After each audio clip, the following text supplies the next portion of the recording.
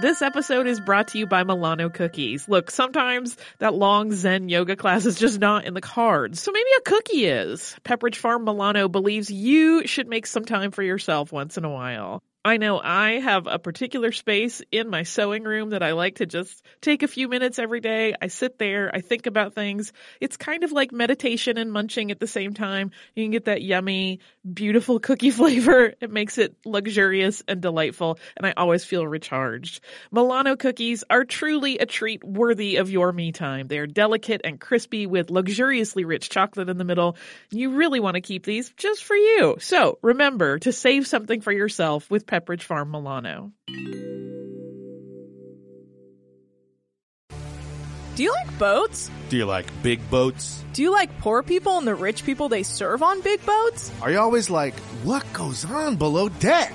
Hi, this is Anna Hosnier, And Nick Turner. the hosts of Deckheads, and we want to take you on a fun and goofy adventure. In this binge-style podcast, we will watch and recap every episode of Bravo's Below Deck and all of its spin-offs. And we're going to release an episode a day so you can watch along with us and listen to our silly daily recaps. Listen to Deckheads when it drops on February 20th on the iHeartRadio app, Apple Podcasts, or wherever you get your podcasts. Welcome to Stuff You Missed in History Class from HowStuffWorks.com.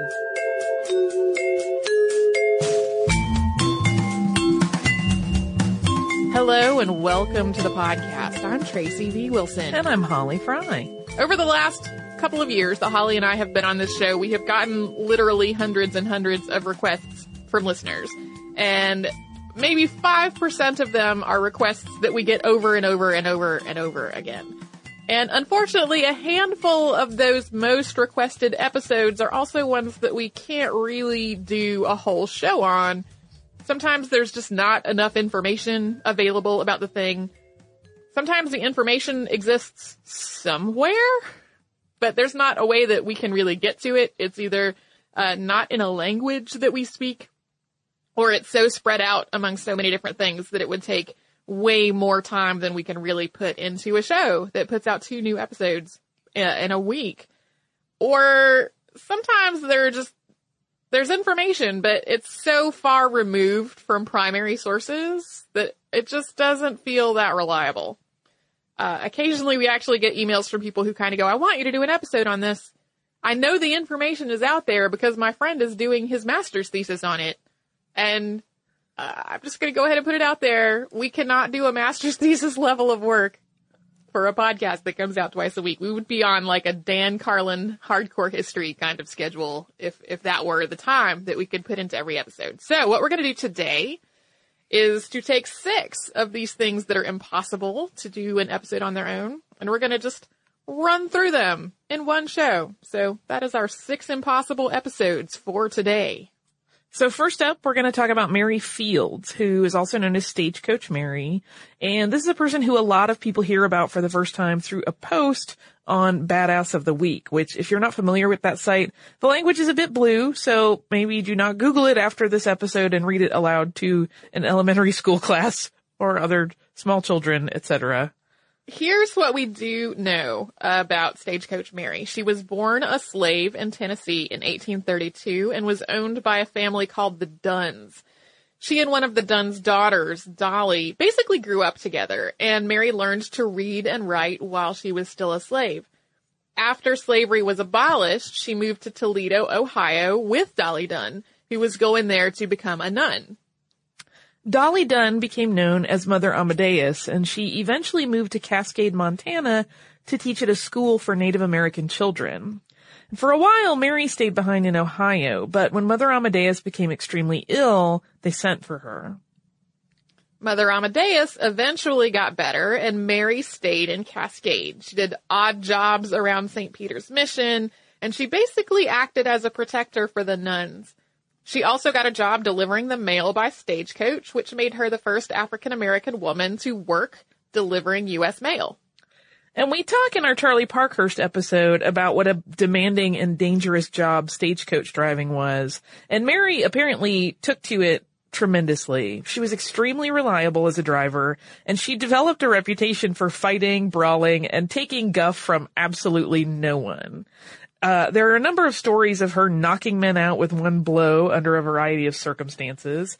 And this is also why she wound up not working for the convent anymore. It was the combination of her personality and her work that earned her that nickname Stagecoach Mary. Eventually, she retired from stagecoach driving and opened a laundry, and she became a really beloved figure in Cascade, which actually made her birthday a holiday. And Stagecoach Mary died in 1914. She was 82 at the time, and she is buried just outside Cascade, Montana. In terms of information about her, there's a children's book about her, as well as a documentary called Discovering Mary, and that's by a woman named Joyce Fitzpatrick. I haven't seen the film itself, but she talks about picking up tidbits of information for years before making the film. And the film itself actually started out more as a documentary of her recording her own process of looking for more information about Mary Fields. So when people first started asking us to do an episode about Stagecoach Mary, there was actually a crowdfunding project in the works somewhere about a documentary.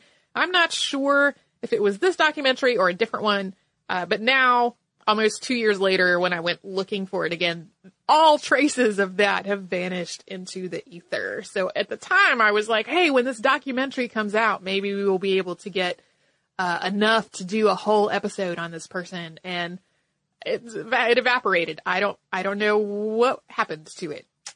So if it does come out, there's always still a possibility. We'll see. But next up in our impossible episodes is the London beer flood. And you may remember the episode in our archive about the Boston molasses flood, which was back in the era of Katie and Sarah. And in 1915, a vat in Boston's North End burst, sending a 15-foot wave of molasses that ripped buildings off their foundations and killed more than 20 people and also injured another 150. So the London beer flood was a lot like that, except that it was beer and it was about 100 years earlier. And it's also, we have a similar amount of information about it as about the Boston molasses flood, except that episode on the Boston molasses flood is from back when the podcast was only 15 minutes long. Yeah, there was a lot less fleshing out of all of the details at that point. And so for the London beer flood on October 17th of 1814, a 3-story tall beer vat of fermenting beer broke at a brewery and it unleashed a 15-foot high wave of porter. And as the wave roared through the brewery, it broke taps off other vats, which caused a chain reaction that then flooded the surrounding area with beer. Some sources report this having happened at the Horseshoe Brewery on Tottenham Court Road. And other sources say it was the Messrs. Henry Mew and Company on Bainbridge Street. So to kind of solve that mystery, those two streets intersect with each other. And the Mew brothers bought the brewery in 1841. So this are sort of two different ways of describing the same brewery. And 8 people were killed in the beer flood, and many buildings were destroyed. There was no drainage in the streets, so the beer basically had nowhere to go except through people's homes. So it just went right into them and right through them.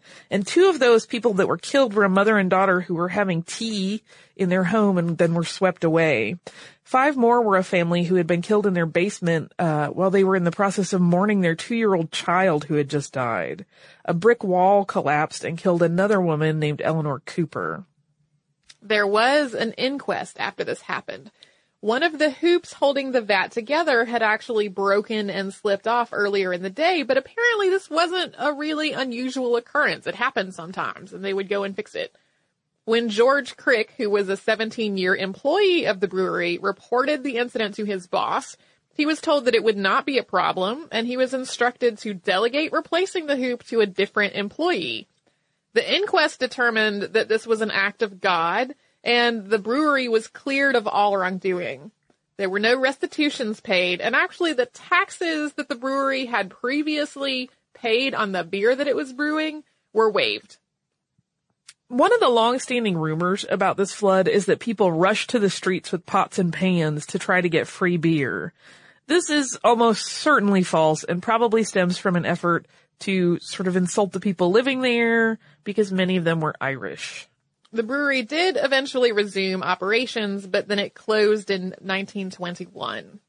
The 200th anniversary of the London beer flood was in 2014. And at that point, there was this just huge number of articles that came out about it. And I was really hopeful at that point that, hey, we'll have enough information to do a whole episode now. But all the articles basically said the facts that we just told you. There wasn't a lot of additional information that came out around the 200th anniversary. So the middle part of this episode is going to cover two subjects that have brought on a load of requests, but they are really, really difficult to substantiate. So before we dive into those, Tracy, do you want to pause for a word from a sponsor? Let's do that. Alrighty. Hey listeners, I wanted to tell you about a new podcast from iHeartRadio called The Women, hosted by Rose Reed. It is a fascinating and deep dive interview show where Rose talks to changemakers and disruptors, and she finds out what really drives them. So she will ask each of them, what was your first stand, and how do you navigate success and failure? And really, what's the cost of fighting for others? These interviews are really personal, and they're candid, and sometimes they're a little bit crass, but they are always really enlightening. You can listen to these firebrands and take away lessons that will help you navigate your own life and forge your own path. The debut season includes women like Valerie Plame, the former CIA agent who is now running for Congress, and whistleblower and pediatrician Dr. Mona Hanna-Attisha, who exposed the Flint water crisis and became the center of a swirling amount of problems, and the legendary Buffy Sainte-Marie, 60s songwriter and activist. I have personal interest in this show because I adore Rose and I executive produce it, and I think you're really going to enjoy the way that she gets into these conversations that feel like two friends talking, and they are an absolute delight. So subscribe to The Women on the iHeartRadio app, on Apple Podcasts, or wherever you get your podcasts. Hey guys, it's Bobby Bones. I host the Bobby Bones Show, and I'm pretty much always sleepy because I wake up at 3 o'clock in the morning. A couple hours later, I get all my friends together, and we get into a room, and we do a radio show. We share our lives, we tell our stories, we try to find as much good in the world as we possibly can, and we look through the news of the day that you'll care about. Also, your favorite country artists are always stopping by to hang out and share their lives and music too. So wake up with a bunch of my friends on 98.7 WMZQ in Washington, D.C., or wherever the road takes you on the iHeartRadio app. We've gotten several requests to talk about Edward Mordrake, and we got a lot more after he was a character in the most recent season of American Horror Story. But if you take all the supposedly out of Edward Mordrake's story, there's not a lot of words left in it. So what we do know, supposedly, is that Edward Mordrake was the son of an upper class or noble family in England. And he's said to have been rather a good-looking man, except for the fact that he had a second face on the back of his head. The most lengthy documentation we have of this is from Curiosities of Medicine, being an encyclopedic collection of rare and extraordinary cases and the most striking instances of abnormality in all branches of medicine and surgery, derived from an exhaustive research of medical literature from its origin to the present day, abstracted, classified, annotated, and indexed. And that is by George M. Gould and Walter L. Pyle, and that came out at about 1896. So that entry goes, the following well-known story of Edward Mordrake, though taken from lay sources, is of sufficient notoriety and interest to be mentioned here. Quote, one of the weirdest as well as most melancholy stories of human deformity is that of Edward Mordrake, said to have been heir to one of the noblest peerages in England. He never claimed the title, however, and committed suicide in his 23rd year. He lived in complete seclusion, refusing the visits even of the members of his own family. He was a young man of fine attainments, a profound scholar, and a musician of rare ability. His figure was remarkable for its grace, and his face, that is to say, his natural face, was that of an Antinous.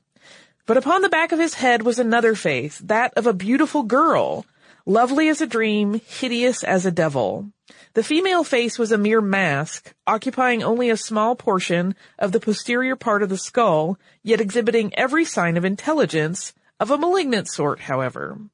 It would be seen to smile and sneer while Mordrake was weeping. The eyes would follow the movements of the spectator, and the lips would gibber without ceasing.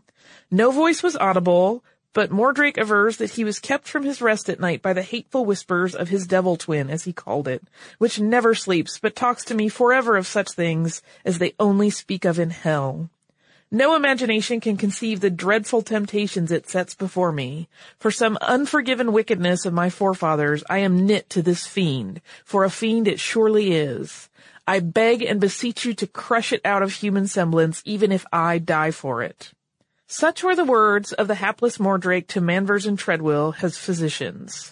In spite of careful watching, he managed to procure poison whereof he died, leaving a letter requesting that the demon face might be destroyed before his burial, quote, lest it continues its dreadful whisperings in my grave. At his own request, he was interred in a waste place without stone or legend to mark his grave. And we wanted to point out that there are variations on spelling, so if you go look at this is a transcription. In this particular one that we read, they leave the R out of Mordrake, so it's Mordake. So you may see it either way if you go looking like at show notes or whatnot. Yeah. So, there are a number of conditions that can cause someone to appear to have a second face or like remnants of facial structures. But what these two doctors, they were really doctors, the guys who wrote this book, what they are reporting is something that this guy supposedly said to two different physicians. And it's all the tone is more like rumor than actual medical evidence. Yeah. So this whole thing goes into like the probably apocryphal category. There's no real documentation, and it's very convenient that he says he was buried with no stone or no marker. Like, we have no way to prove that this person ever actually existed, because all we have to go on is this third-party account. Yeah, it's such a compelling story, and I know people love it, but it also, when you kind of break it down, it reads like a checklist of all of the vital elements of any sort of juicy rumor. Like, it's you can't substantiate it, and the details are baked into the story that you can't substantiate it. Like, no, and he will never be found because he didn't want to be found, so his grave is unmarked, and no, his doctors told us, but we don't really know those doctors, and so it's all just not going to happen. Our next story is similarly a story that people really, really love a whole lot, that we've gotten a lot of requests for. A lot of them come in around Halloween, but they come in through the rest of the year also. And these are for Robert the Haunted Doll, who is sometimes also called Robert the Enchanted Doll. And in the words of the Key West Art and Historical Society, quote, Robert is a one-of-a-kind handmade doll created around the turn of the 20th century. Standing 40 inches tall and stuffed with wood wool known as Excelsior, he is dressed in a sailor suit and once bore painted features not unlike those of a jester. So, just to be pretty upfront, this thing looks creepy. The paint is worn off of its face, so it has creepy flat black eyes, and the nose and mouth are sort of hard to define from the rest of the face. It's got this wooden head that's also got some pitting in it, so the whole thing is a little bit unsettling and unnerving to behold. Yeah, I think a lot of people find old dolls creepy in general. Yeah. This is a very old doll, and then it has this creepy story to go along with it. Robert was a gift given to a little boy named Robert Eugene Otto, who later became known as Gene rather than Robert, and it was given to him when he was 4 years old. This was in 1904, and it's there are different accounts of exactly who gave it to him. The original origin in all the stories is the Bahamas, but it's not quite clear whether it was the maid who was from the Bahamas or if it was the maid's daughter, because some people report that it was a little girl. Either way, the doll is about the same size as Gene himself was at the time, and Gene named the doll Robert after himself. Gene also gave Robert his own room in the attic with his own toys, and he eventually started blaming this doll for his own misbehavior. Eventually, Robert took the blame for anything unwelcome that happened to Gene. And along the way, other people who were not Gene started reporting weird things about the doll. People looking through the window from the street said that they would see it move from one side of the attic turret to another. People inside the house said that they could hear it walking around and giggling above them while they were downstairs. And some people even said that they saw the doll's expression change as though it was listening to their conversations. Gene eventually became an artist. He grew up and he married, and his wife is reported to have hated the doll and demanded that it be locked in a chest. Eventually, after both Gene and his wife died, their home was made into the Artist House Hotel. Myrtle Reuter, who bought the home in 1974, donated the doll to the East Martello Museum 20 years later. And the doll is on display at the museum, which is an old fort, and the doll also has its bear with him. Museum staff reported that security cameras and other electronics often failed around the doll. Museum patrons have written him letters of apology after taking his photograph without having permission, and then they would experience bad luck later. All of this sounds pretty underwhelming, considering that a lot of the blog posts that you find about Robert describe the doll as evil or possessed or the most haunted doll in history. Those kinds of posts aren't generally these sorts of things we can use as sources for the podcast. And what we do know about the doll for sure is that it's a doll and it creeps people out. And I will admit that I'm still a little nervous talking about Robert without his permission. Really? I hope nothing bad befalls us. That sort of makes me chuckle because usually I'm the more superstitious of the two of us and I don't have it for this one. Well, ghost stories scare me, even though I would call myself generally skeptical about such things. Interesting. We've all learned a little about Tracy today. Before we get to the next two stories that are particularly wacky, do you want to take another word from a sponsor? Sure. Sweet. Hey, Holly, we have some exciting news. Yeah, I am wildly excited, and people will have another opportunity to watch me cry at art. Yeah, you sounded so calm, and it's not a calm situation at all. Our trip to Paris last year was really successful, so we're doing another similar trip this year, but this time to Rome and Florence. It's May 14th through 21st, 2020, and like last time, it is with a company called Defined Destinations, who is planning out this whole trip for us. Yeah, and during that week-long trip, we are going to see some of the great art that we have talked about on this show many times, including Michelangelo's David. We are going to go to Tuscany. We're going to visit St. Peter's Basilica. We are going to the Sistine Chapel. So it's going to be a fantastic trip. You can get the whole list of places that we are going and information about booking at defineddestinations.com. Scroll down to the Rome and Florence trip with stuff you missed in history class, or come over to our social media. We have posts about it there too.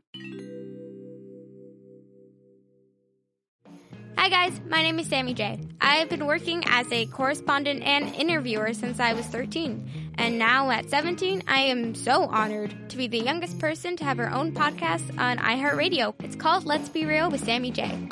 We'll have in-depth and unfiltered conversations with celebrities, activists, athletes, and influencers. We have some incredible guests this season, including hitmaker Meghan Trainor, the amazing Kesha, Grammy-winning producer Phineas, YouTube sensation Liza Koshy, Grammy-nominated singer-songwriter Julia Michaels, the boy band sensation Why Don't We, and many more. We'll cover topics we're curious about, topics my guests are passionate about, and topics many of us are just too afraid to talk about.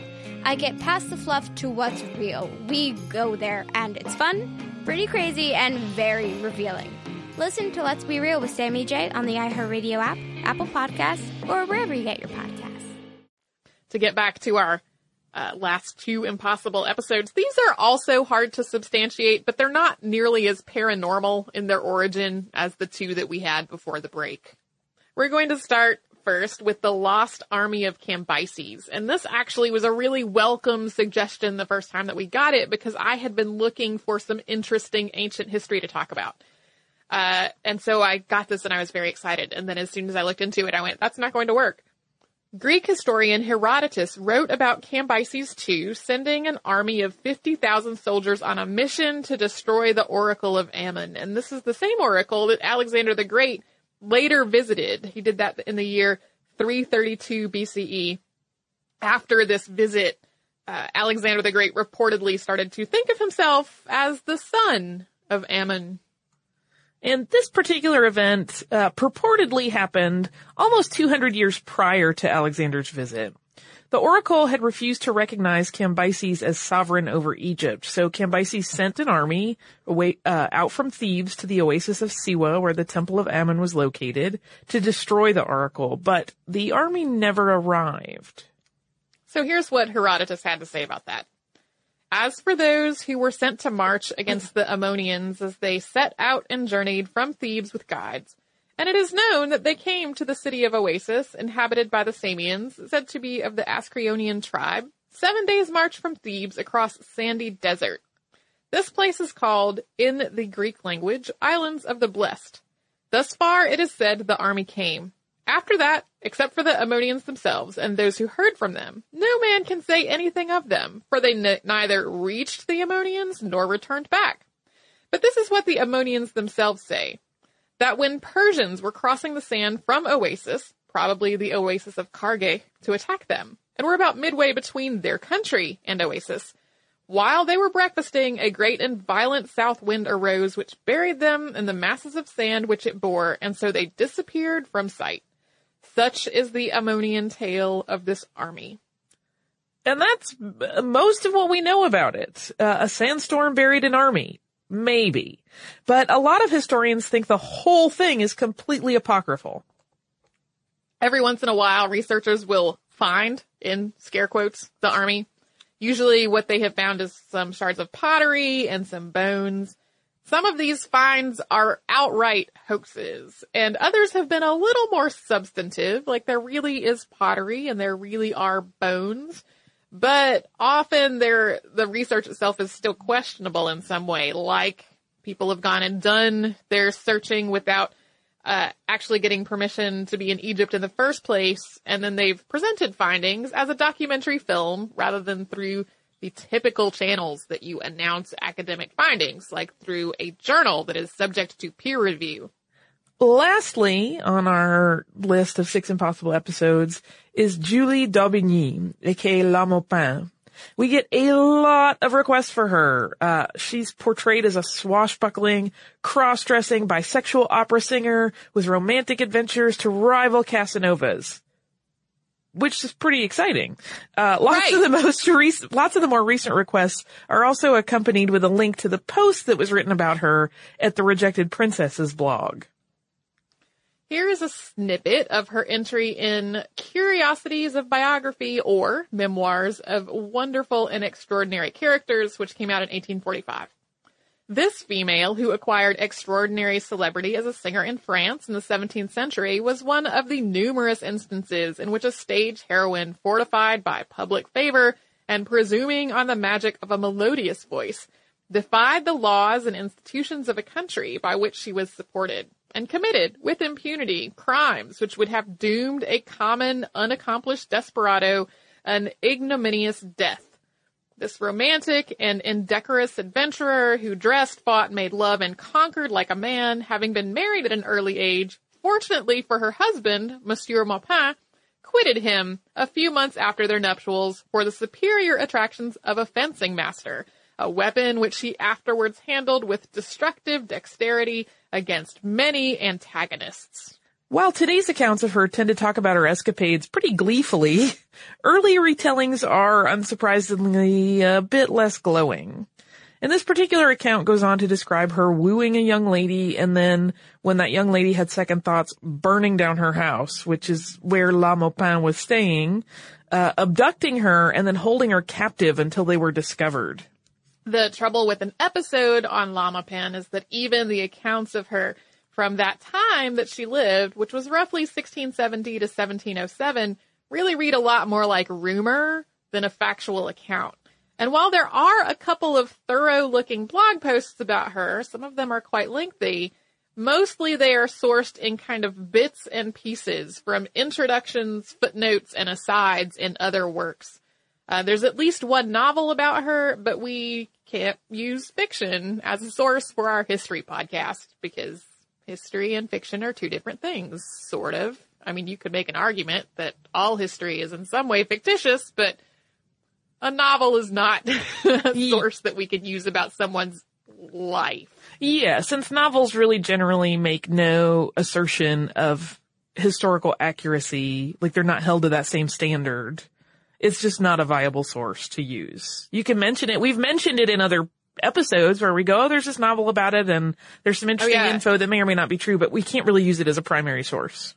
No, unless our episode is about the person who wrote the novel. Right. Then it totally is relevant. And absolutely no shade to Rejected Princesses in that assessment. Like, Rejected Princesses is awesome. I love that blog. Me too. But for our purposes, we need a little bit fewer layers of according to so-and-so between us and the subject before we can really talk about it really well. We get so many requests about her that are just like, oh, I love her. She sounds awesome. Doesn't she sound awesome? You should do an episode on her. She sounds awesome. And I'm like, she does sound awesome. Sounds super awesome. She sounds super awesome. But I can't really build a podcast episode on a blog post that is sourcing footnotes of other books that I can't go and read for myself for various reasons. Yeah. So, those are 6 things that we get requests for all the time, but are impossible to do whole episodes on, at least at this point. Yeah, so hopefully this gave you a little bit of satisfaction, those of you that are yearning for those episodes. I hope so. I also have some listener mail. Stupendous. This message is from Ethan. Ethan says, I thought you might be interested in the following bit of info about the Iroquois Theater fire. Architect Louis Gunzel investigated the Iroquois Theater fire and was granted full access to the site beginning the morning after the tragedy. Since he found it, quote, impossible to obtain plans or specifications of the structure, he measured the building, reconstructed the plans, and photographed various sections of the theater. This took weeks, and his inspection was exhaustive. His findings were dated January 20th, 1904. Mr. Gunzel attended the court proceedings following the disaster and, quote, was greatly surprised to see that notwithstanding the many faults and defects in the planning of the theater and the unparalleled negligence displayed in its supervision and operation, all of the suits ended in verdicts not guilty. His paper was never meant for publication, but after years of discussions with eyewitnesses and conversations at memorial meetings, he concluded that, quote, actual conditions prevalent in the theater at the time of the fire have been maliciously withheld from the public by clever and successful manipulation. He published his paper in 1945, and the Theater Historical Society of America republished it in booklet form in 1993. Anyone looking for details about how the tragedy reached the proportions it did should look for this booklet, or contact the Theater Historical Society. I think some of my sources quoted from the booklet, but I did not personally read the booklet myself, so I'm glad to know that that's a thing you can still get your hands on if you're looking for more information about that. So thank you, Ethan. If you would like to write to us about this or any other episode, you can. We're at historypodcast@howstuffworks.com. We're also on Facebook at facebook.com/missedinhistory and on Twitter at missedinhistory. Our Tumblr is missedinhistory.tumblr.com, and we're also on Pinterest at pinterest.com/missedinhistory. We have a Spreadshirt store where you can get shirts and phone cases and other cool stuff. It is at missedinhistory.spreadshirt.com. If you would like to learn a little bit more about something that came up in today's episode, you can come to our parent company's website, that is howstuffworks.com. Put the word beer into the search bar. You will find the article How Beer Works. You can also come to our website where we have an archive of every episode we've ever done, show notes for all the ones from the last couple of years, lots of other cool stuff. That is at missedinhistory.com. So you can do all that and a whole lot more at howstuffworks.com or missedinhistory.com. For more on this and thousands of other topics, visit howstuffworks.com.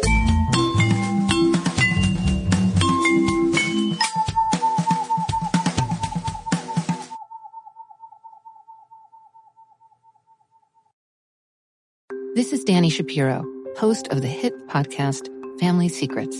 I hope you'll join us for some incredible conversations about family, identity, and what happens to both when the secrets that have been kept from us and the secrets we keep finally come to light. Listen and subscribe on the iHeartRadio app, Apple Podcasts, or wherever you listen to your favorite podcasts.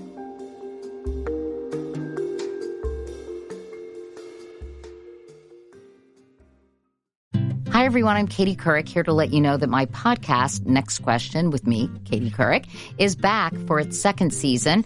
I'll be diving into some big issues like this country's devastating maternal mortality rate, the rise of astrology, and a little thing called the presidential election. Listen to Next Question. It comes out every Thursday on the iHeartRadio app, Apple Podcasts, or wherever you get your favorite shows.